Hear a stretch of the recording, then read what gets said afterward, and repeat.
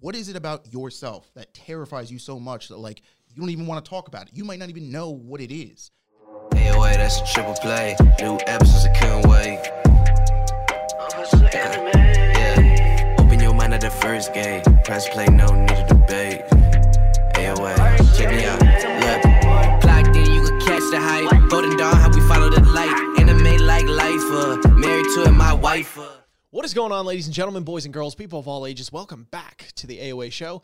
I'm your host, as always, Ian, along with the boy Isaiah. Ohio. And Gavin. Itadakimasu. And today we're here talking Tower of God once again, this time episodes 260 to 269, season 2, that is, of course. And we have questions by some of the lovely folks in our Discord, and we're going to answer them today. So make sure if you guys want to hop in on the fun that you are posting your questions in TOG questions in our Discord channel. Link is in the description down below. After our live streams, we conduct the question for 1 hour.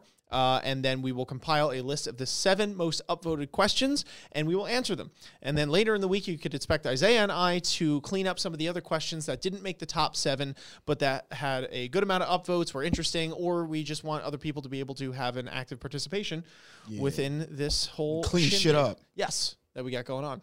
Anyway, so that's what we're going to do today. If you guys like the content, make sure you guys are liking, subscribing, hitting that notification bell, sharing with your friends, and commenting your thoughts down below. What did you think of our discussion today, our opinions, our theories, etc.? How was your day going? How did you enjoy our live stream, the blog post videos, everything? Let us know your thoughts in the comments down below. And speaking of which, obviously go check out the blog post discussion that we posted, and also check out our live stream if you didn't already as well. We're finally getting through this whole Webtoon debacle, and we're coming out stronger. Sunny skies. Yes, on the other side of it. So, yeah, moving right into it. So question 1, Gavin, if you want to take it away. All right, now here we go. Number 1 is by Irene Sharda. Listening to Gustang's one-sided conversation and remembering that Gustang is pretty selective in who he gives respect to or even speaks directly to, finding most of the citizens of the tower being below him. Who do you think he was talking to? Who is Rachel the pawn of? Wow. Okay, so that is so hard because, I mean, it's weird because we... With no evidence based off of this conclusion, I weirdly would not want it, but I could see maybe like a Han Sung, and really just no evidence based off of it, only that we've been seeing him recently, and like maybe that's like a connection of some relative terms, but based off of previous decisions. No, I mean based off of like previous decisions made by Gustang, like in the workshop art, it seems like he is maybe like he's going. I don't know. I can see like weird ties with Fug in a sense, assuming like Han Sung's even a part of Fug, which I'm assuming he is also. But like weirdly enough, he is. Yeah, Han he Sung is. is, Yeah, it's more like whatever sect of Fug it is, fair enough, depending fair good and enough. bad. Yeah, But I feel like Gustang might definitely has ties or connections with higher ups in Fug in a sort, and maybe it's like on like Han Sung's term. And this kind of goes into who is Rachel a pawn of? I do think Rachel is a pawn of Fug, and I also feel that like they're playing this weird like game of Catch-22 where it's like they're almost playing themselves but for a benefit in a sense, where it's like they're using Fug is using Rachel because they know the relationship with Bam and like forcing that like relationship to get Bam up the tower, and it's like they're playing on it in those like different relationships. It's weird. I don't know. I just feel like Gustang in some way, shape, or form is talking to somebody up in Fug, any higher up. Maybe he's working with some Han Sung booty. Who knows? But yeah, that's who I think Rachel is the pawn of, and who Gustang was maybe talking to. And I feel like that would be interesting if he was. I don't know. I miss Han Sung, and yeah. Okay, Fair enough. yeah. Go I don't think it's specifically Han Sung, but I actually do think that it is like an elder level person of Fug, like one of the OGs. Because again, like the question states, Gustang is not like, just running around talking to any old nigga. Like you got to be, at least at his level before he even considers giving you respect, let alone directly speaking to you, which means whoever this person is has to be able to like mollywop just about anybody, right?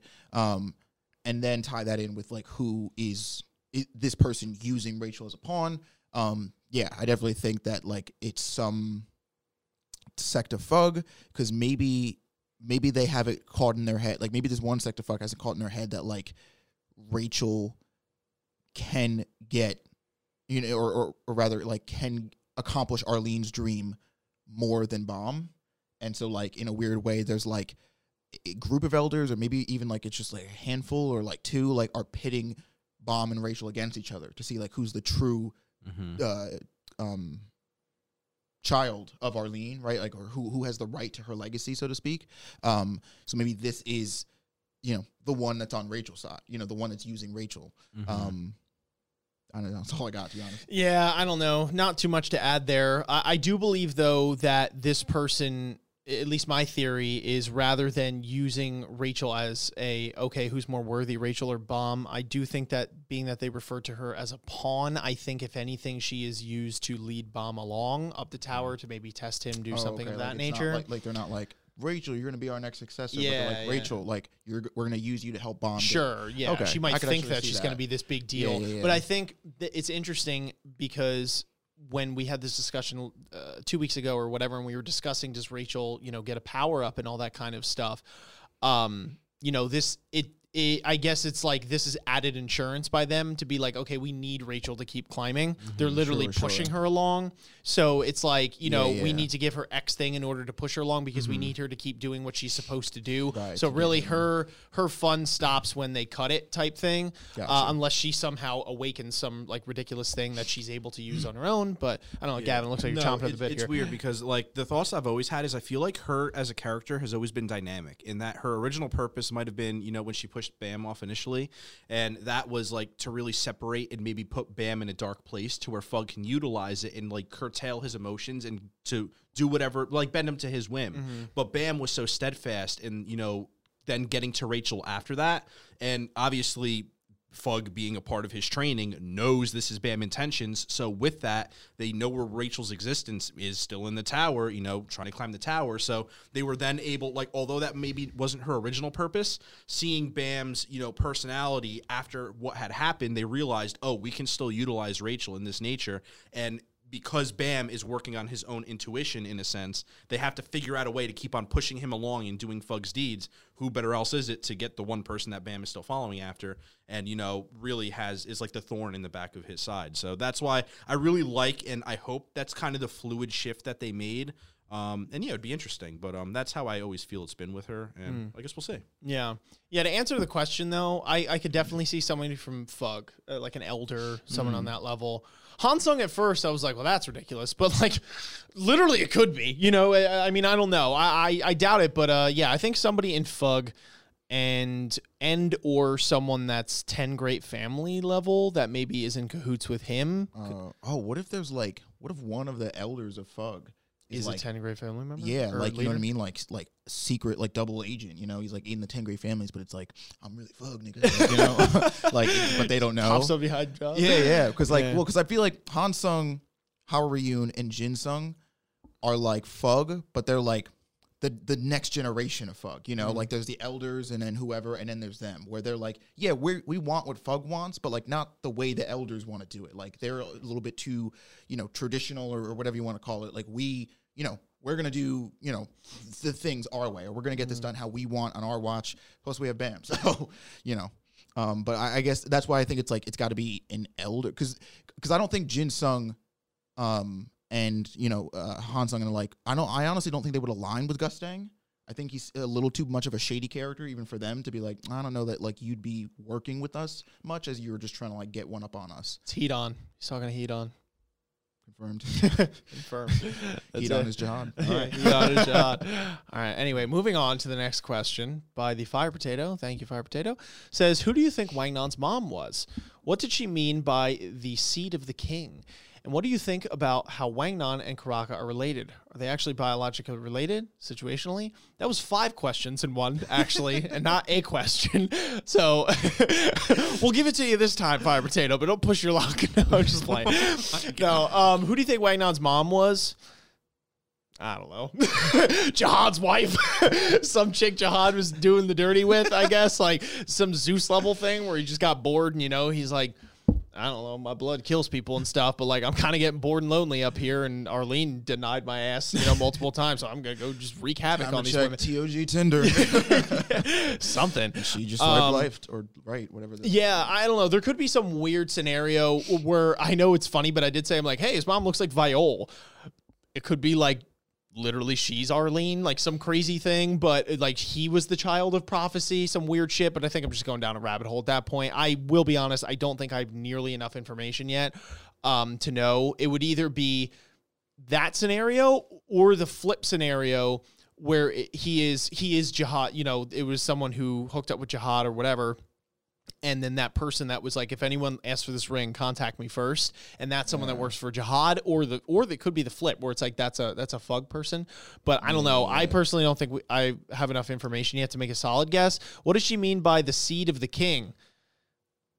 Well, let me tell you about the birds and the bees real quick. For anyone who doesn't know, when a man and woman love each other very much and they do the dirty. Anyway, so that's what I think it is. And what do you think about how Wang Nan and Karaka are related? Are they actually biologically related situationally? If they are biologically related, Karaka didn't recognize him as that, which is interesting because Karaka was like, my brother, when Bomb brought that up earlier. So you'd think if he knew what his brother, if either he doesn't know what his brother looks like, or that's not, or he, that's not his biological brother at that point. So I don't know. The fact that he didn't immediately recognize him makes me think it's a little less so that he could be, but again, it could have been just be like, okay, the person with the ring is my brother, type thing. Yeah. So it could be. So I don't know. I'm kind of in the dark with a lot of this question, to be honest. It's all hypotheticals, but that's what we do here. Anybody else got anything? Yeah. So I'm actually not too far off from your answers. Who do I think Wang Nan's mom was? I do think that she's a woman that Jihad tried to either have a relationship with, but I actually mostly think it was just to get an heir out of. And because Jihad's blood kills people, or unless you're strong enough to take it, that was the sickness. Like that's why she died. Like that's what ended up killing her. And that Wang Nan, in a sense, is like a failed experiment, at least to Jihad, right? He's something that like, I think he might have even considered that like because the mom or the woman couldn't handle his blood, he's like, I don't even want whatever child like comes out of that. So like cast them down to whatever floor they were on, the red light district. Yeah. And I think that's why, that was what was in her head the whole time, is because she probably lived either, I don't know about like with Jihad necessarily, but like, probably got it in her head that like she could be in a relationship with King Jihad if she could just do this, and her failing to do so is like what sort of mentally scarred her for all her time now in the red light. All she's concerned is like, well, if I can prove him wrong, if I can raise this kid to be the next prince. I think I'm sorry to cut you off, but yeah, I think their worth is defined, or at least my prediction is that her worth was defined to her by how successful she could be with doing that. And Wang Nan, it reminds me, if anyone's watched Baki or is familiar with it, that's literally the whole premise, is that Yujiro Hanma, like the ultimate dick of the show, but is just ridiculously powerful. Basically, like he doesn't care about any of the women that he is with romantically or anything like that at all. He's just like, raise me a child that will be as good as me, and so like somebody's worthy of it. And if you don't, you're trash. You're trash anyway. But like, I don't even know, because like, so the only reason, so I think it's a little bit tweaked again in the sense that I don't know if like Jihad was looking for an heir, because he doesn't strike me as the kind of nigga who's like, oh man, like let me get a son to like teach how to. No, he's like, no, true. Yeah. So I actually think that like maybe it's because she got pregnant. He was like, oh no, get rid of all of that. Like I don't want that. So again, cast it, and then I think if you think about it from that woman's perspective of like, oh no, but if I can just show him how great this kid could be, he'll change his mind. He'll take us both back, or maybe like just me back. And I think that's what sort of built, and so in that sense, yes, I do think him being referred to as the seed of the king is very literal. I think actual Jihad's DNA. Yeah. What do you think about Wang Nan and Karaka being related? I do think that they are not biologically related, because I think this was not the first time that Jihad tried to scratch this itch, so to speak. And I think that Karaka and Wang Nan are both examples of that, but those rings, again, are proof that, like, they have legitimate claim to the throne of being the king. So, like, Karaka saying, "Oh, my brother's alive," because he knows that there's another ring. Again, he doesn't know what this person looks like, but he was told that there's only one other person that has a ring. That person, like, so I think brother is like a situational thing. It's not like we're actually related, but it's like, you're my brother. You are a kin of the king, and you have, we're, I don't know, about around the same age. I don't know how fucking old anybody is, but like, we're around the same level of existence, whatever you want to call it, and we both have the same amount of claim to the throne. Sure. So I think it's a brother, as almost like a rival thing. Sure. It's like a challenger. It could be it. So yeah, Gem, what do you think? Yeah, no, I actually share a lot of those thoughts. The only thing I have to add mostly would be, I guess, a thought on the seat of the king. And I'm trying to think, because, like, obviously you can take it in the literal sense where it's, the seat of the king. But I'm trying to, like, really sit here and think of, like, other hidden potential meanings that it could have of sorts, or, anything under the sun in that matter. And the only thing that I can really think of, which kind of plays to his character, is, like, taking the word seed in a literal sense, where, it's a speck or what have you, that really is nothing until it is put under all the right conditions to where it could flourish into something. And I could see that in Wang Nan's character. And I think it's more like symbolic in that sense, where, like, he is the literal seed, and you see it with the caretaker was like, oh, I wasn't able to, raise a king. I wasn't able to grow the seed. And, he was never able to be put under the conditions to where there's maybe an inner power within him that was able to flourish, because right now he really doesn't have anything special, by any stretch of the term, apparent to him in terms of power. So maybe there's something that he needs, that either jihad or something, there is something that he physically needs to attain, whether it's like an injection through the body or this like metaphysical being or whatever, that once it, meets a certain condition that is able to fuse with him of some sorts, that is what is able to get the gears turning in terms of bringing out his dormant power. So I guess I'm thinking it more in like that like realm, whereas like he's the literal seed, and until he's like put in the dirt and given water, he is not going to be able to physically grow. And I'm wondering what circumstances are going to need to be led to that point until he does. So yes, that's interesting stuff. Yeah, very interesting. I could totally see something like that. But anyway, want to hit us up with the next one? So the next question is from Just Sarah. She says, "It's stated that your sworn enemy is whatever you fear most. Taking this into account, what do you think the sworn enemies are of Khun and Dorsey and everyone else?" Everyone else is a lot of people and kind of vague. So let's just chalk it up to who do we think the enemies are of Khun and Dorsey, and I don't know, pick another character that's there. Okay, got anything? Yeah, so Khun, like I said in the reaction, I do think it's somebody from his family. I think that the being cast out of his family is actually a much bigger deal, was a much bigger deal to him psychologically than obviously he would let on. So I think it's somebody either like a mom, or like maybe, one of the, like somebody who was legitimately from the family that he might have hurt and or offended by betraying them when he did betray his family. Yeah. Or Maria, the woman who he now helped, or who he helped ascend to the throne, but has now been like told or led to believe, like whatever, that she's in cahoots with, or was in cahoots with the Lopobia sisters. Sure. And presumably is still and is up to no good shenanigans.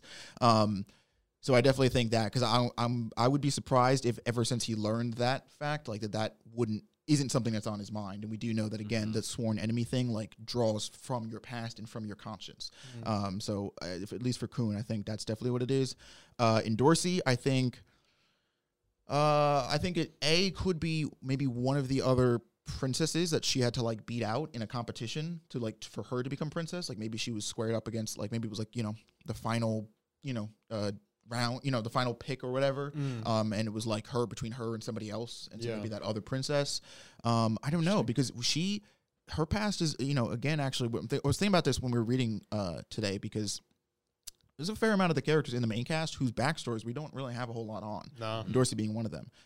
So I mean, like we know of her origin, so to speak, but like her backstory in terms of people she knows, people she's interacted with, either in or not in the tower before meeting up with the main cast, we don't really know. So I could also see one of the other things that's a mystery about her is her real name. We know Dorsey's not her actual real name, from the whole name hunt thing. So I wonder if maybe her sworn enemy would be whoever gave her her real name or whoever gave her the name in Dorsey. You know? That's interesting. Gavin, what do you think? Or I'm sorry, unless you had anyone else. I'll think about the last one. Okay, go for it. Yeah, Coon's a weird one. I definitely am in the mindset of you where it might be somebody from his family. Outside of that, I'm trying to think of like the real like stipulations on what like. And so, like, we see Rack, for example. His is, like, a big sea monster who, like, literally is his enemy because it's just a pure tank. So, you know, Which Rack, he's not even actually scared of.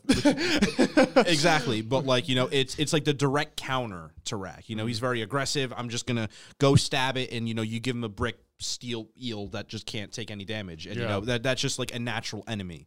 So, and then you see Bam, who's, like, another, like, physical representation of himself in the past. And it's like you get that more emotional versus, like, a physical enemy. So I'm trying to think of something like Coon where an emotional enemy would probably be more of, like, something that he would fear the most, because I feel like Coon's just mental stability in general can be very rickety depending on the situation that happens. I don't think it would be something as physical as, say, like another like masterful tactician to where no matter what Coon could devise, he's just always going to be able to be countered. And it might be like that in a sense, but through a family member. But I feel like it might not be something as physical in terms of just a mental like hurdle. In a weird way, I can see almost Endorsey in the same footprint as like Iraq, you know, because it's like that personality is just very like, I'm out there, I'm going to go for it. Like, does she need that personality barrier? You know, is that something that she really fears a lot? And it's hard because she is a very strong person. And, you know, there are definitely times where she's thrown off her A game if she's not mentally there. But I'm just wondering what SIU would take over, like what would take precedent? Like, is he worried? Is he worried as much as her mental development in terms of, you know, finding an enemy that would then help her learn from and move forward to? Or is it more something physical that Endorsey needs to, you know, come into contact with to really put her into place and teach her the lesson to, hey, you're not, you know, you're not hot shit. You're going to reach people who are better than you, and you need to know that and stop putting people in danger, which is also a problem that we've seen in the past that she's unable to really overcome. So both of those situations I can see in terms of like being, you know, being a sworn enemy. And I think it might go like Coon similar to Bam, you know, more mental route, where Endorsey might be like a more physical, like I'm a put you in place sort of route. Yeah. Who these people are, I don't know, but yeah, interesting. I guess that's my interesting thoughts. Yeah. So I have a third angle of attack on this one because I don't necessarily know what the physical manifestation of whatever these things would be. I do think that Coon, again, I don't know why, it's also in my head. I have a feeling it's somebody from his family. I think it's because, like, to be honest, those are the only people that really affected Coon before meeting Gossip. It's like, he wouldn't be thinking about anybody else, really. Weirdly. Exactly. But attacking this from a slightly different angle, I think that what's interesting to me will be the fact that I feel like the fear is also correlated to some of these characters' biggest character flaws.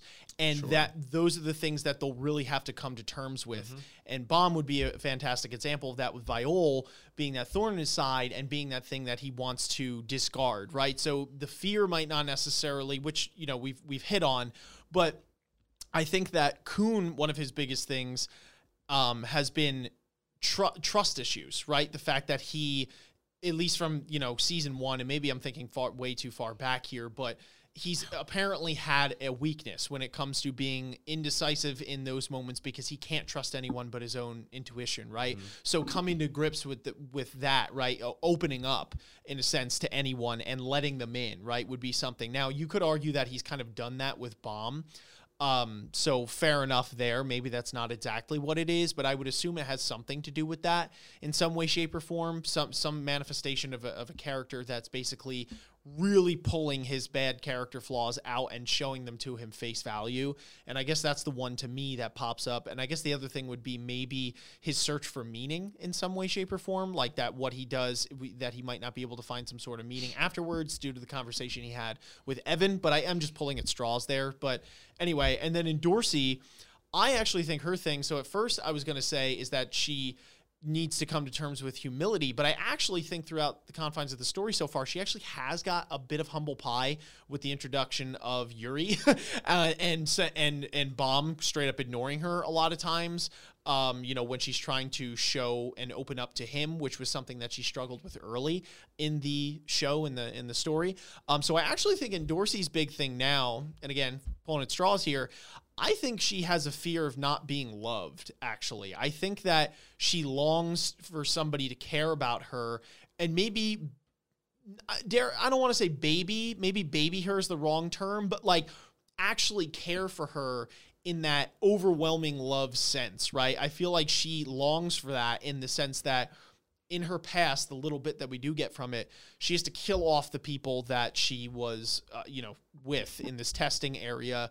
Her family clearly is using her in the sense to elevate their status through making her a princess because let's be honest, she didn't get to eat if she didn't get to, if she didn't kill those other people or do better than them, right? So I don't think that her family, unfortunately, has a great care for Dorsey as a person. I feel like she was a lot of love was withheld from her, and I do feel that she gets frustrated now with the fact that Bomb is so keen on Rachel's well-being rather than hers. And when she's trying to be like, hey, Bomb, you're going to like, come with me, like do this thing. That's her way of showing like, that she cares, but it's like, it's coming off in the wrong way. And she's like confused as to why he doesn't reciprocate said feelings, but he does reciprocate those feelings, or rather he does have those feelings towards someone who Dorsey deems completely unworthy of having those feelings shown towards them.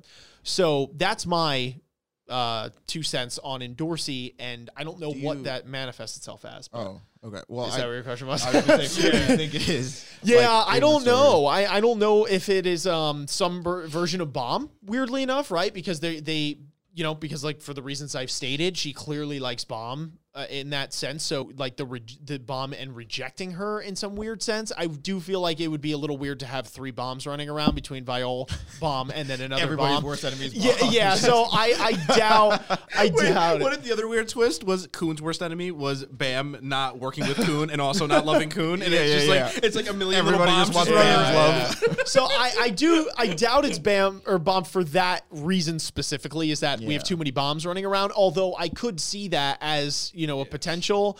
Or it could be someone like her parents or the people that set her up for this, or I don't know if it has to take. That's why I thought it was somebody like her parents, because somebody who was so willing to cast her maybe original name aside in giving her a name like Dorsey, Princess of Jihad.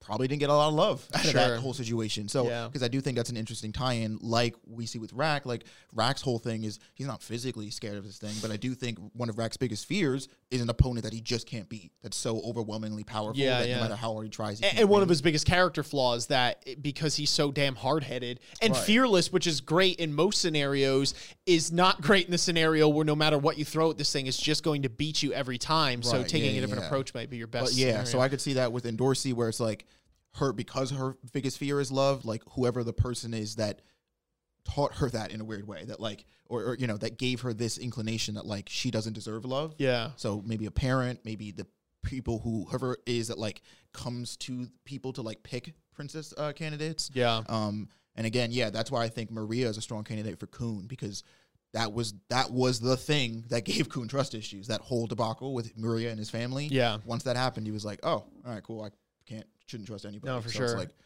I think the only other, I was just thinking of it now, the only other one that I could think of for Dorsey, or one of the big standout ones, if it's not the withholding of love, which I do strongly believe it's something along those lines, is fear of her destiny, or fear of or preconceived destiny and fate, being that she does clearly like Bomb, and it keeps on getting drilled into her by Garam Company that it's like, you're going to have to make a choice. And being that her family has propped her up to be this princess, she has all this riding on her, she's kind of lived in that lifestyle for a while until Bomb comes around and rocks her world, in that sense that now she struggles with the idea of fulfilling that destiny, if that's the destiny that she wants to fulfill, and she has a fear of that. But that's actually was coursing through my mind, and the thought of that also came into like maybe a Nox mom in a weird sense, because like obviously there's a big physical distinction where she would be able to tell that's a Nox. And, in a sense, that's like a failed version of like and like what she Yeah. aspires to be in a sense. I mean, 'Cause I fail, don't take think- it lightly, but like, you know, I don't think there's any stipulation on like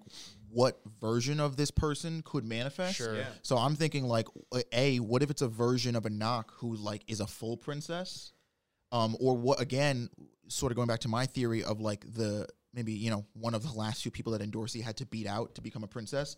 What if it's a version of that person as a fully fledged realized princess, which again is like a weird version of looking in the mirror for her if she decides to continue going down the path of being a princess, because she would have to end up probably much similar like that person. So that could be interesting. Damn. It's a weird scenario. The only thing that all right, I promise I'll shut up after this, but the only thing that deters me to rebuttal my own thought is the conversation that she has with Garam.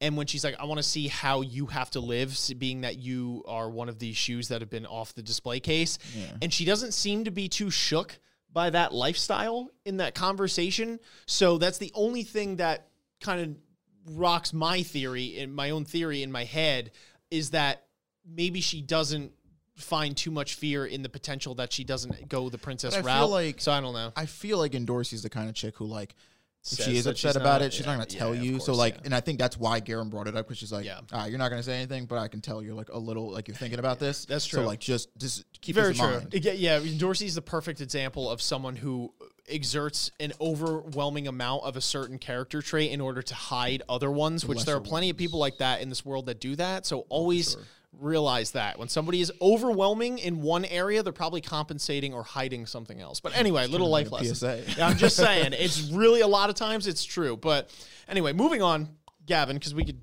do this question all day. I also think it's funny. I'm sorry, by the way, the Fire Potato and Just Sarah got 2 questions back to back, because you guys are the fire starters in the Discord. They're always, every time somebody comes to the TPs Discord, of a pod. yeah, the Fire Potato says, oh, so-and-so, welcome to Discord and avoid Sarah or whatever. And then like, that's her opening line. And those two are always wreaking havoc. So no, I like the meme where it was just Sarah is the sworn enemy of our Discord. Nah, we love you, Sarah. It's okay. You're loved. Maybe. But no, let's see. I'm kidding. For we have Vladimir. Considering that Bam's sworn enemy is himself from the Fug days, what do you think this tells us of Bam's character development? Does he resent himself for acting the way he did as Viol? Good question. So, it's weird because Bam has definitely come away from Viol, and in a weird sense, I kind of want to tackle the resentment first. I don't know why, but it kind of became clear, or at least possibly clear, I don't know, in terms of, you know, seeing his sworn enemy being himself as Viol. And, you know, obviously it caught him off the bat at first, but it was interesting to me how, you know, we were talking, it was almost like the Naruto waterfall scene, and it was like, for that, it is like the actual fear of oneself. I didn't really get that with Viol. It almost seemed like he was very accepting of himself, and actually was almost considerate of it. He was like, even if it's my former self, I don't want to kill it, you know? Like, that's not my goal. It's to change that. And like, it really seems like he is trying to take the steps forwards of changing it, and almost does accept his past in a sense. I don't know if that's just blinded by, you know, a guise of Rachel, like that maybe he's bringing it down. I don't know. But for me, I feel like he's not proud of him. He's not proud of his past, but he does recognize what has happened, and, you know, is trying to lay it to bed and is doing his best. But like, I don't think he necessarily hates himself for the things that he has done. It's more of like a general understanding. That was my takeaway from it. I don't know if you guys disagree or not, but it's hard because I haven't seen anything to where he's like, you know, that self-loathing in a sense. So this was interesting, and I'm not going to lie, I kind of am cheating on this question because, full disclosure, we just recorded our blog post discussion before this, and SIU, it's 10 at night, bear with me. SIU makes a brief mention of this, and he refers to it more as like, he says something along the lines, paraphrasing here, that this isn't going to be some like head-to-head, you know, character transfiguration type thing. It's really going to be a thorn in his side, I believe was the words he used. So, judging off that knowledge, being that's coming from the horse's mouth, I don't know if he necessarily resents that part of himself where he's like, oh my gosh, you know, this is worse. Now, to be fair, they do say it's your worst fear. So, I mean, I think maybe he fears becoming that at some point again, and he definitely is not fond of that part in of his past. But I don't think it's a matter of hating it per se, because then again he would probably try and kill it or detain it like way worse than he did rather than save it. So I think it's just like this whole I'm not living the past, bro. You know what I mean? Like you're doing your thing. Like sit down. You're drunk. I'm just gonna, if you let me. 2021. Yeah. If I'm gonna listen, you gotta hear me out. Like this, that, and the third. Like you're me, bro. Like we've got past this. Like it's all good, But I don't know. What do you think? I actually do think that it is more along the lines of what the question is saying, where it's like I do think there's a part of Bam that does resent his time as Viol and resents that part of his life, because I think, there's a lot of scenes that I remember from the early season 2 of him as Viol that were like just so sad, because there were moments where he was like, yeah, this has to be my life forever. Like, so be it. I'm done being happy. And it was like, like, it was like that kind of shit where like he was literally thinking about having to cast away his feelings forever if it meant being Viol. And so what I think the whole like him saving the Viol instead of wanting to kill it, I don't think that's in Bam's character. I think even if he met a version of him or a person that was like him or whatever that he didn't like, his instinct wouldn't be to kill it to get rid of it. Because I think I think the misconception here is that he sees this this data as another human, as another person. And Bam's just not willing to kill another person, regardless who it is. Because that's Han Sung makes that he mentions that briefly in the chapters. He's like, oh, this actually might be kind of tough for him because he thinks that's like a real person. Like he doesn't know that like that's just data basically. True. So I think that's one of his hangups as far as why he's trying to save him. But I do think that it's not so much like for this to be considered Bam's worst fear. I don't think it has to be something where like you mention it and Bam's like, God. Because I actually think, to be honest, if you ask people what their true worst fear is, like most people wouldn't even tell you the first time you ask. Like I think it's something so deep seated and it's something so they might not even be able to tell you if they wanted to. Yeah, that's what I'm getting to is that like a lot of like we talked about the last question with Kuhn and Dorsey. People's like deepest fear is probably something that like they have not even come to terms with themselves. I don't even think Bam has had a real moment, and I think this is reflected in the Name Hunt arc where he has to like become Viol again even for a brief moment. I don't know, maybe I'm picking out like into context, but like his whole demeanor in that portion of it, what like echoes when he was actually Viol. He seems very like depressed, for lack of a better term. And like, I think he was like, all right, whatever. I have to do this to get this job done. It can only be done by Viol. Everybody's saying that like, that's what has to happen. So whatever, I'll do it. I'll put on the wig. I'll just be Viol. But like, again, that's different than like sitting down in a mirror and being like, Bam, let's talk about your time as Viol. Like, did you like that? You know what I mean? Like, it's different asking people to tell you what they're afraid of versus have them talk about, like, have them come to terms with it. Yeah. And I think that's what, like, I'm going to love so much about this arc, and what's going to be so interesting is, like, we're not talking about the shit that's, like, what do you not like about, like, other people or what's something about like, no, what is it about yourself that terrifies you so much that, like, you don't even want to talk about it? You might not even know what it is. And, like, I think that's why he resents that part of him, because that part of his life represents everything that Bam as a person doesn't like. He was being forced to do things he didn't want to do. He was forced to hurt people he probably didn't want to hurt. He was told, at the time that he could never see his friends again. And like, it was all in quest of like, you are the god, you are the slayer who's going to kill Jihad. And Bam doesn't want any, he doesn't want to do any of that. And like, so Viol is this, and I think this data version of Viol is sort of like, again, the completed version of Viol, what he could have turned out had the whole workshop battle not happened. But I do think there's a part of him that like is gonna, I think when SIU in the blog post refers to that whole like, this is gonna be a thorn in Bam's side during this arc, is because this isn't gonna be something he can just beat with the thorn and shrug away. It's gonna be a thorn in his side because this is a problem that until he like stops and faces this thing head on and is like, look, I don't like you, but like you are a part of me. As much as I hate this, you were me. We like, you were a moment of my life, and I can't look away at that. I can't not talk about that. I can't not like come to terms with it. I think that's what he resents about it. Interesting. I don't know. Do you have a rebuttal?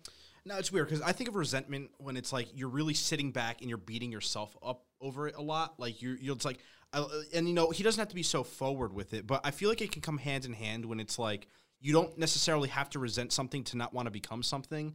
And, you know, I genuinely, I feel like that's his fear, is just not wanting to be back in that, like, mindless state in a sense. And you don't have to resent it to fear it, and, like, fear that power within you and overcoming you. Like, it's a weird play, and it's really just resent. I feel like at the end of the day, we're kind of talking about the same thing. I don't know. It's weird. I think it's a valid point. And I could see things in both, but I do understand what you're saying, and yeah. But anyway, so let's move on to the next question here. Thank you for that question, Vladimir. So next question, number 5, is by Riru. Thank you for the question. For the first time, we get to see Endorsi and Rachel sit down and talk to each other.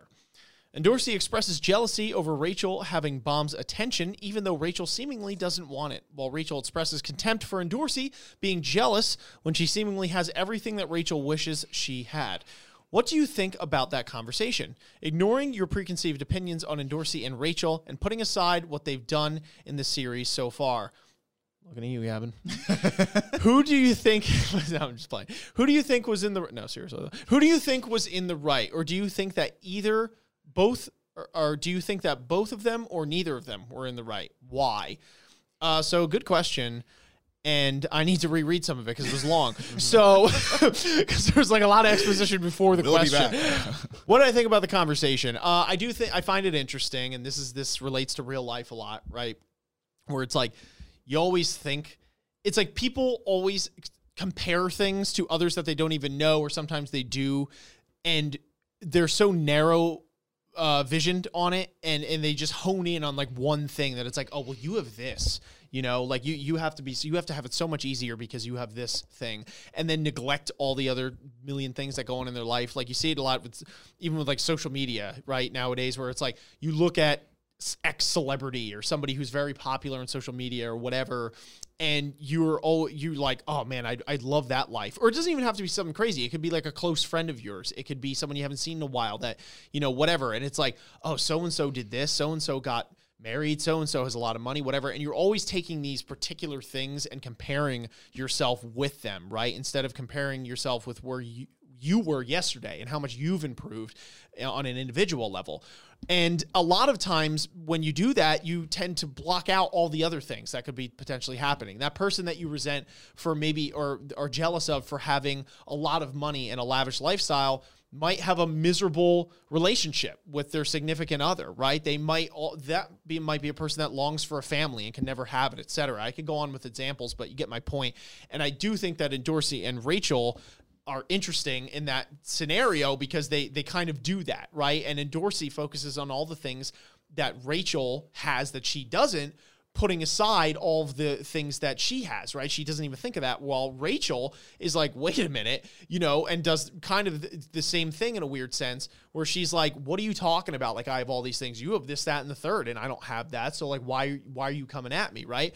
So I do find that interesting, and I don't know if there's anyone necessarily in the wrong, right? The things that they purvey in the conversation, you know, aren't wrong per se. It's like, well, Endorsi, you have power, you have beauty, you have all this stuff. That's not wrong. Rachel, you have Bomb's attention. That's not wrong.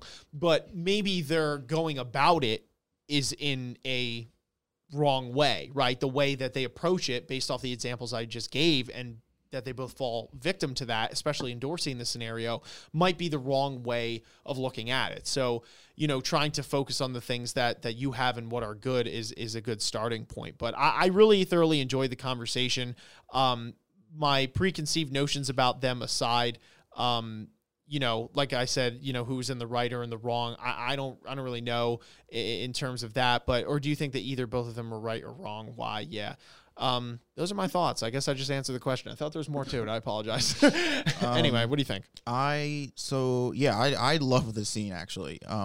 Like from my biased opinion and not from my biased opinion, was one of the highlights I think of the set of chapters we read.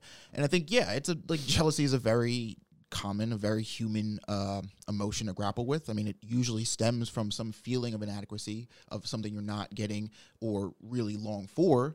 So like we just said before, when we kind of went in on Endorsi, one of the things that like I think Endorsi does struggle with is like this feeling of opening up and being vulnerable because she wants love, but she's afraid that if she opens up and makes herself the kind of vulnerable you have to be loved, she could get hurt by it and might get hurt to a point where she can't recover. So seeing Bomb so like willingly throwing himself after Rachel, like she wants that. She wants that attention, but like she's too afraid to open up and ask for it. And so again, seeing like, you know, that's where that jealousy, you know, stemming from that inadequacy, she wants love. Whereas on the other hand, Rachel, a girl who's pretty much only obsessed with power, would of course be jealous of a princess of Jihad because they are the pinnacle, at least compared to Jihad himself, of power in the tower. She is incredibly beautiful. She's incredibly strong. She can pretty much, you know, I mean, you know, that's why this is great, right? Other than love, she can pretty much get whatever she wants. And so it's a very normal thing, to be honest. Like that's what like I think is so cool about the conversation, is that like it's not something that you wouldn't find in any other story, which is like, again, what's great about it. It really humanizes these characters. Like you really get a sense of like, I mean, like Rachel, we kind of knew this about. I mean, she's pretty much jealous of anybody with a remote, like crazy amount of power more than she has. But again, we also have kind of known this about Endorsi, right? Anybody that really spends a lot of time with Bomb or can get his attention over her, you know, we see her take these jabs at them or whatever. But like, again, like, you know, you break this down on a human level, like we know why, right? And it comes out in this scene. She wants that attention. She wants to feel loved. And especially because she likes Bomb, seeing him give all like this overt level of attention to not her, but you know, not her, and arguably one of the worst people to give it to, because she's not only not reciprocating it, but is like doing the literal opposite on the other end of not reciprocating feelings. But I don't think like there's anything right or wrong, because again, it's not so much like jealousy is not wrong until you act on it, right? Jealousy is not the feeling of jealousy, like I just said, is incredibly common, and like every human, I'm sure, at some point in their life has to feel it about something. Now, if you kill somebody because you were jealous of them, like, yeah, that's not something you should do. But like, so it's not wrong. Neither one of them are wrong for thinking the way they're thinking. But like, I guess it's a matter of like how much each of them is willing to give up or sacrifice to get that thing. Because the other thing with jealousy is like, it's all perspective, right? The idea of like the grass is greener on the other side of like, well, sure, Rachel wants power because she, in Rachel's life, in her world, she's weak, right? So her getting power would be the literal one, like, you know, boost that she needs. But she's like, well, your life must be perfect then.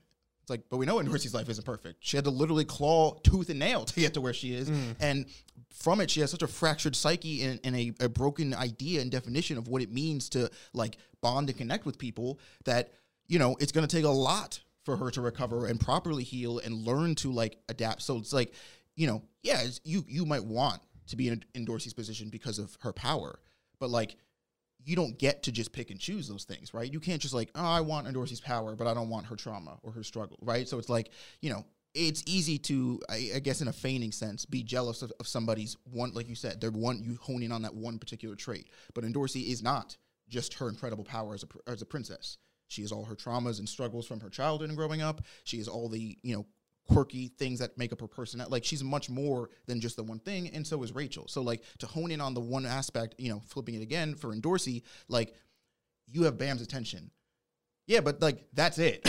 She's got, like, Bam's attention and literally nothing else. She is, you know, climbing up this tower, air quotes, you know, tooth and nail every floor, but, like, she doesn't have any friends. She doesn't have any allies. Endorsi has that. She had this whole, you know what I mean? So it's, like, it's easy to, I think, for you to be like, oh, well, you know, again, thinking about it in the reign of jealousy, like, it's not wrong to think that, but like acting on it, because, you know, once you sort of like take a step back and like think about it like through perspective or the other person's perspective, you know. I definitely don't think it's the productive way. I know, you know, wrong and not efficient, I guess, are two separate terms, but I do think that, you know, while I agree, you know, with what you were saying in the end result, the action is really, really what puts the nail in the coffin. They definitely, to agree with you, they definitely aren't going about it the right way. And like, I think their frame of mind, being that it's in a frame of jealousy to begin with, is definitely not the good starting point. That's not where you want your starting point to be. You could use that as a fuel to, like, you know what I mean? Like, want to change yourself and get better as a person. So like, if Rachel is figuring out that she has feelings of jealousy about Endorsi because of how strong she is, Like, do something about it. Turn Train, that into get stronger. inspiration. Yeah, You know what I exactly. mean? Like, Yeah. oh, and Dorsey's so powerful, and Yeah. this, like, okay, turn that into an Or inspiration. like if into, Dorsey's you know? jealous of Rachel because of her connection with Bomb, like start talking to Bomb more, or start talking to other people more. Learn to open up, learn to engage with people and create. Yeah. You know what I mean? And like, yeah, sure, you know, in some cases, like I just said, it's easier said than done. And Dorsey doesn't have the best background with that stuff. But my Try. point, yeah, my point Yeah. is that like that jealousy is a fuel because it's like if you don't try, you will always feel this feeling of jealousy. Sure. You know what I mean? So Yeah, that's my 2 cents. Any thoughts, Gavin? Honestly, I couldn't. It'd be beating the fuck out of me. Like, honestly, you guys went so ham, I couldn't. There's nothing. There's no Sorry. Well, you have the next question, I think, right? Yes. All right, take it away. All right. So number 6, Emperor Dark North says, thoughts on Wang Nan's backstory. What do you think his true motivation is in climbing the tower? How much does his status as Jihad's prince affect his mindset and his mentality? What are my thoughts on his backstory, just from a literal sense? It's sad as fuck. Wang Nan's one of my favorite characters, and to see that, it was just like, it broke my heart. Wang Nan, it's just like Wang Nan is such a, you know, such one of my favorite characters because he doesn't deserve anything. I mean, you know, that's like just so many characters in the story that you could apply that to, but it's like Wang Nan especially because he's never once, you know, and I could heat my words, I guess, because we haven't finished his story, but like he's never once steeped into the, you know, I guess like the bottom rungs of like the way this tower works because of his circumstances, right? He's never used his circumstances as an excuse to then step over other people to get it. You know what I mean? And I think like that, you know, it just makes it all the more sadder that like somebody, you know, again, from our earlier question, I talked about who we think his mom is. It's just so sad that like that's how somebody viewed him while he was growing up and while they were raising him. What do you think his true motivation is in climbing a tower? How much does his status as Jihad's prince affect his mindset and mentality? I think his true motivation in climbing a tower right now isn't really any different than what his declaration was in the beginning of season 2. I do genuinely believe that he wants to like get rid of the established or the status quo, and he does want to become a new king, and he does want to make a different kind of and a better kind of tower. You know, one, in to quote his words, with a wider sky, one where people aren't so divided and subjugated by status and power and all this stuff, and one where like people can actually like all just sort of live peacefully. How much does his status as Jihad's prince affect his mindset? I think like, especially after the conversation with Rachel, it probably has affected his mindset a little bit because like one thing I think is very telling is that well, 2 things. One is the like sort of dream mental like scape thing that happened with him after the workshop battle, where when he was resting in bed, he has that vision of like going over to Viol and everybody or calling for them, and that thing comes out and it's like, oh, you can't have friends because you're, and then like cuts to black. That moment and the moment that where he has this sort of, again, another like sort of hallucination style nightmare in the prison with all the people that like he's killed or he's let down indirectly or whatever, and then Naya like shows up, and so I think there is something that weighs on his mind that actually, coupled with the very like strong feelings of sort of like uselessness that he's felt lately about like not being able to do enough and not being able to maybe provide as a leader of Sweet and Sour. I do think it weighs on his mind a little bit where he's like, people expect more of me. Maybe like if I am this prince, like I need to be able to do more. So I think there is this like nagging thing in the back of his mind that like, you know, in a negative sense to some degree, that's pushing him to do what it is he's doing. But ultimately, you know, again, speaking as somebody who hasn't, you know, story hasn't ended, still a long ways to go. But, you know, I'd like to say his mentality is still ultimately pretty untouched in that like he is not willing to cross lines that like, you know, he considers uncrossable, or isn't willing to go back on his word if it gets him up another floor, or if it gets him that extra ounce of power or what have you. You know, I do think at least now, you know, he might. So I don't know. What's interesting is after the whole thing with Arc Raptor and Prince, it's interesting because one of the lines that he has when he makes his sort of declaration about the kind of person he wants to be to Viol, when Viol asks, why did you forgive Lurker, is he says something along the lines of, I'm paraphrasing, but something along the lines of like, well, if I were in that position, I'd want someone to forgive me too, because who knows, before my story's done, like I might end up doing a lot more worse things than Lurker did. So part of me does think that there is a part of his mind that is also weighing on the fact that like, that is considering the idea that like, you know, all right, I won't step over this line, but like, can I get close to it? How close can I get to it? Like, is it not breaking it if I just bend it, or you know what I mean? Like considering this idea of like black and white is not the only way to operate up in this tower and in the world. So I don't know. That's sort of my thoughts. So for me, I feel that his true motivation in climbing the tower is actually finding his self-worth, and I feel like this stems back from Jihad and being the prince affecting his mindset, because I feel like from a very young age and losing his caretaker that there's been a very big pressure on him and realizing that pretty much he had everything was a farce and, a facade, because he was believed to be this person that he doesn't even feel that he is himself, and that so many people has staked so much into him and he doesn't feel that worth, and he needs to really figure it out, because quite literally he is losing people that he's close to around him.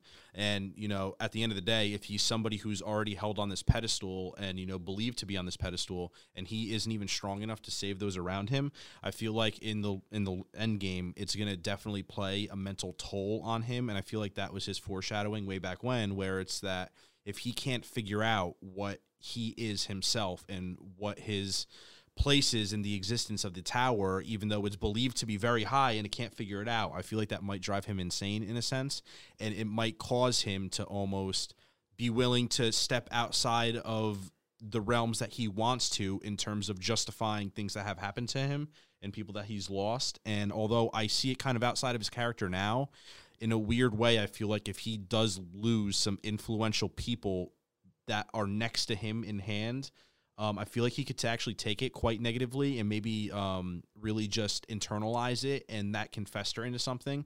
I don't think that's outside the realms of any individual person. I think if it really is something that hits home to an extent, it can really change you. And he's already been through a lot, and he's expressed his, disdain for the people that he's lost around him. And, Naya or whatever, I actually forgot his name, being one of them, he's getting used to it at this point and almost numb to it. But I feel like there's an extent where he might crack, and I'm curious. But I do think his motivation is finding worth. What is his true meaning in life? And who knows, maybe just being Jihad's prince in itself could be something that becomes a tipping point, because just in that being that status in society might not even be something that he wants to be, and say he gets a power and is almost forced into that role or position that he might not want to be, they'll like a whole nother, like everything can get flipped on its head in itself. So it's weird. I wonder how much is in his control at the end of the day, and what power he might attain, how that affects his position on who he is believed to be in following this, or if he can pull like a Princess of Jihad route, where it's like, you can go against the grain of what you're like, of what your fate is supposed to be, quote unquote, but that is again going to bring a big cost, and it might not be just your life, but the life of others around you. And if he is a Prince of Jihad, that seems like it's going to bring a pretty big cost, especially if he's able to fill that status eventually. So it's interesting, but we'll have to see moving forward and what happens to him. Hopefully he makes it out okay. What? Ian's turn. Oh, I don't know. He's like looking at me. He's giving me the look. No. I think he doesn't care. No. Emperor Dark North, well, I will not answer the question. Wow. Because I am... Rack Wraith Slayer. I am Rack. Wraith Razor. I will give you something better, and that is meme material. All right. I'm going to laugh when nobody uses that. And when they flame me for not answering the question. Probably. No, honestly, though, I think you guys kind of did that one to death in all the best ways, of course. And there's really not much more I can add on that. I'm really just regurgitating your thoughts, just melded between the two of them. Fair enough. Do it. So, no. So last question actually goes to Gavin here, and I promise I will answer this one. Okay, so we have by Cynical Aguero. How do you think the workshop factors into the bigger picture of Tower of God, since they have always been in the background? Like, since Yurik has that device for separating red Thresha, or now especially since a disciple of the workshop was the one who helped maintain the Hidden Floor existence with the memory wipe condition. Well, it's interesting because with that disciple, I mean, obviously at that point, the workshop, or at least maybe not the physical workshop, but at least the ideas of the workshop and, people who followed it through go way back, like way back. And I feel like maybe it's what was the question? Let me just make sure I have that proper. The workshop pictures that they have in the background. Yeah, writes this whole thesis.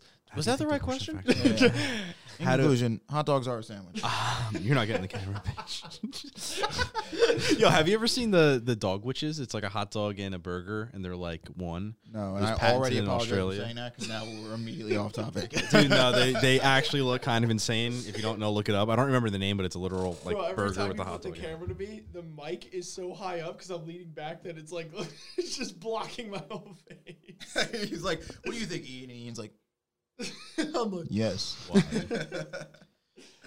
So I guess how do I think the workshop factors in the bigger picture? I think that it's almost the entire picture and is what is really the backbone in terms of being able to have that like it's the existence that is being utilized by other people to get what they want.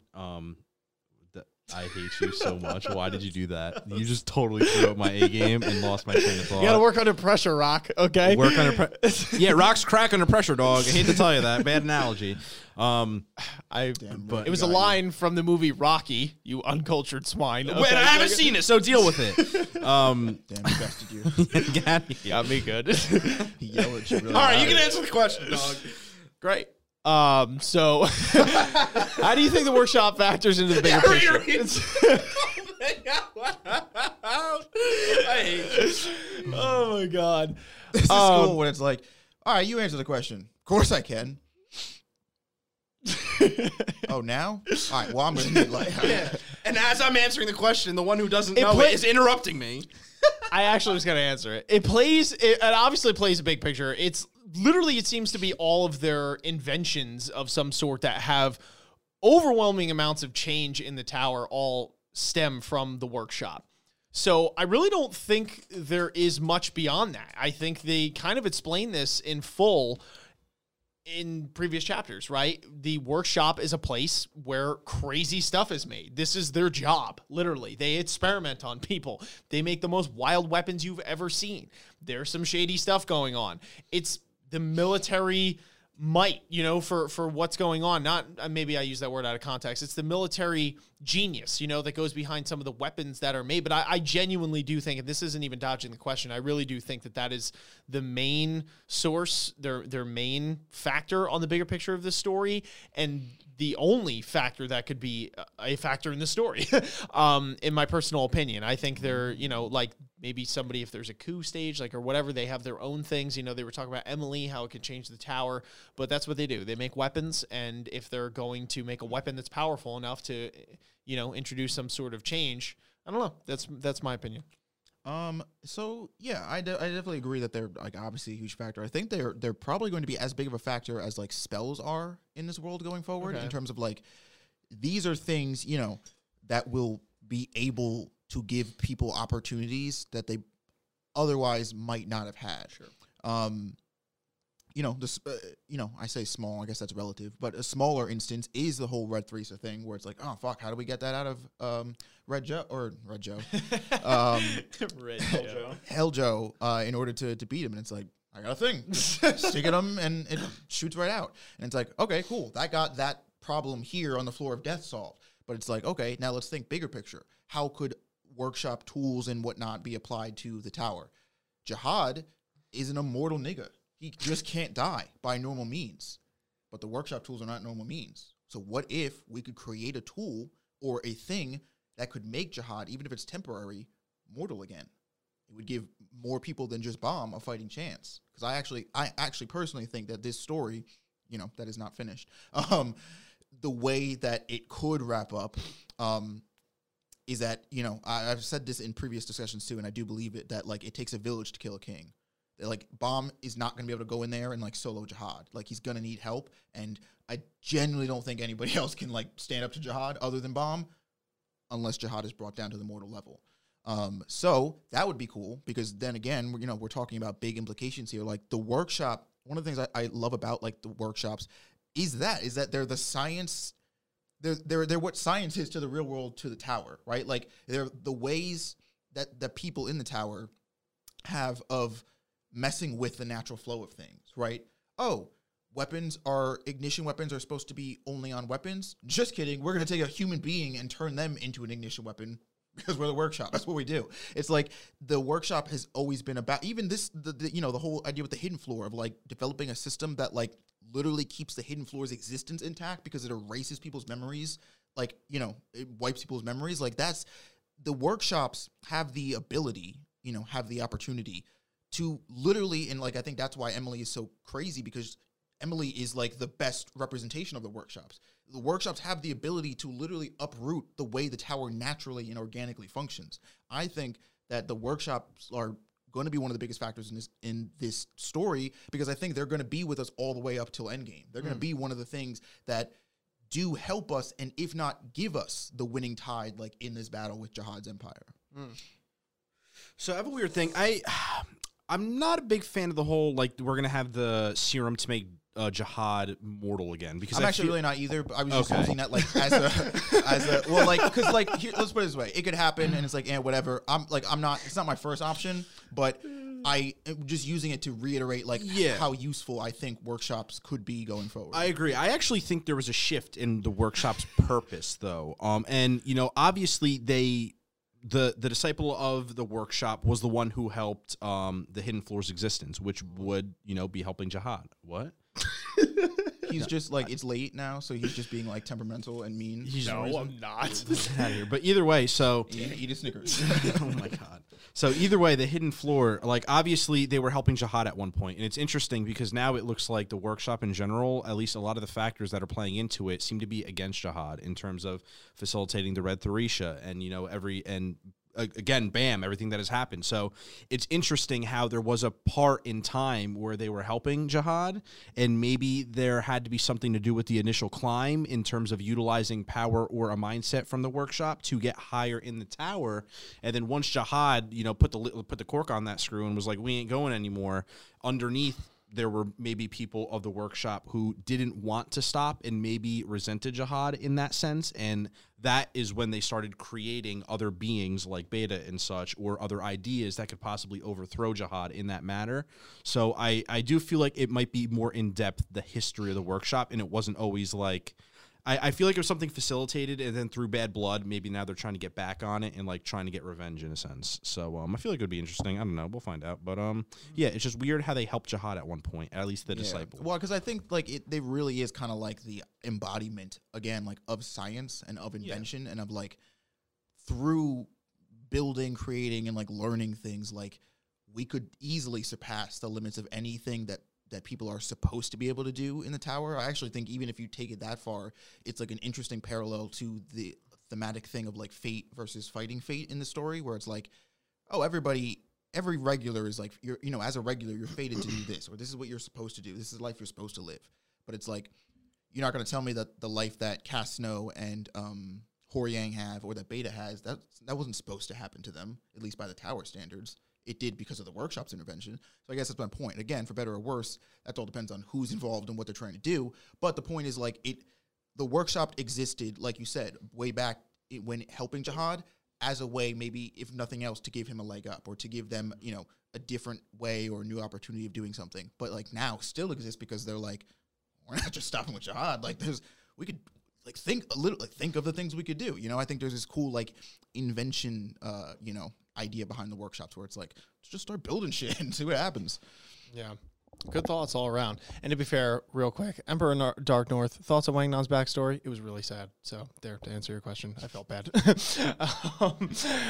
really said it was sad. Anyway. It was sad. Anyway. Yeah. Anyway, though. That is our discussion on the questions posed to us by the lovely folks in our Discord. Thank you again to the folks that put forward your questions, and not just the folks that got put on this episode, but everyone else who asked a question. And stay tuned, because we might talk about said questions in future episodes and discussions. And if not, thank you again for participating. Don't shy away. Ask us every single week after we read. You got an hour after the live streams to go in there and ask away. So thank you for that. And also, thank you for watching this video. Hopefully you enjoyed it. If you did, make sure you guys are leaving a like on the video. You are subscribing to the channel if you're new here, hitting that notification bell so you don't miss any future videos or TOG content, because there's a lot more where this came from. Comment your thoughts down below. What did you think of our discussion, our answers? What are some of the answers that you might have given to these questions? And what are some things within the confines of these chapters that had a profound impact on you as a reader? But until next time, catch you on the flip. Peace. Peace. Later. Ninjas are samurais, blaze of the kunais. Find me in the leaf of the cloud, screaming out Bankai. We just some ghouls though, who like seeing parts fly.